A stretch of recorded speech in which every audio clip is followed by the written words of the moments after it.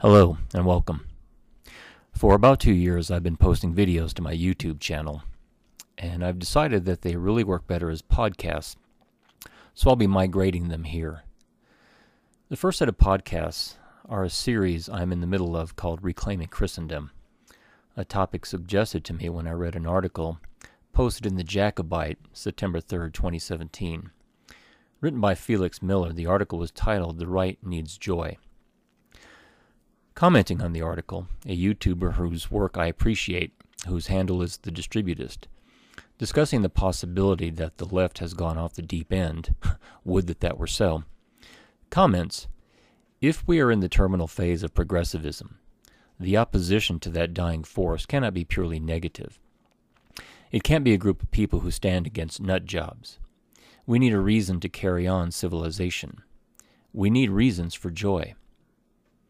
In contemplation, I began what will be a several-part discussion of what I believe is the best source of reasons to carry on civilization and for joy, which is the reclamation of Christendom.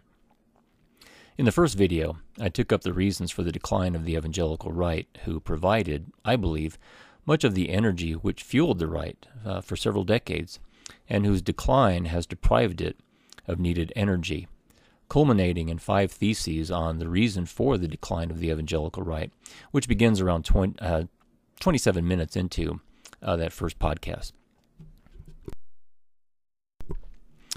I proceeded from there and took up topics such as the cultural and civilizational implications of the Great Commission, the 4 pillars of historic Christianity. At that point, I turned to an excursus into the subject of prayer, since I regard worship as the key to reclaiming Christendom, beginning with a video on cultivating devotion to prayer and the importance of the divine office, or liturgy of the hours, after which I posted videos in which I recorded my own observances of the hours. And finally, my last excursus was on the subject of original sin in relation to the current political condition. The COVID pandemic has deprived me of the use of my studio, but as soon as I can correct that situation, I shall return to my series on reclaiming Christendom. I have other related interests, and I shall discuss them along the way.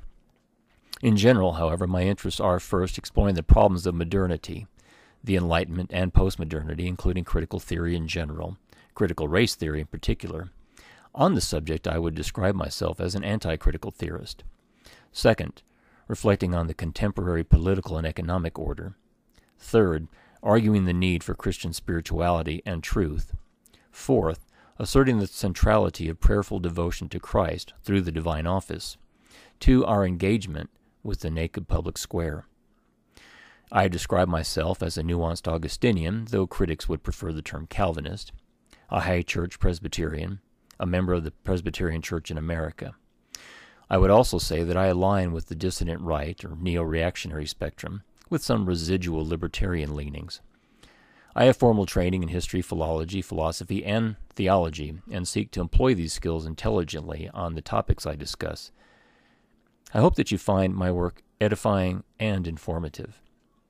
And as to my name, call me Diego. Peace be with you.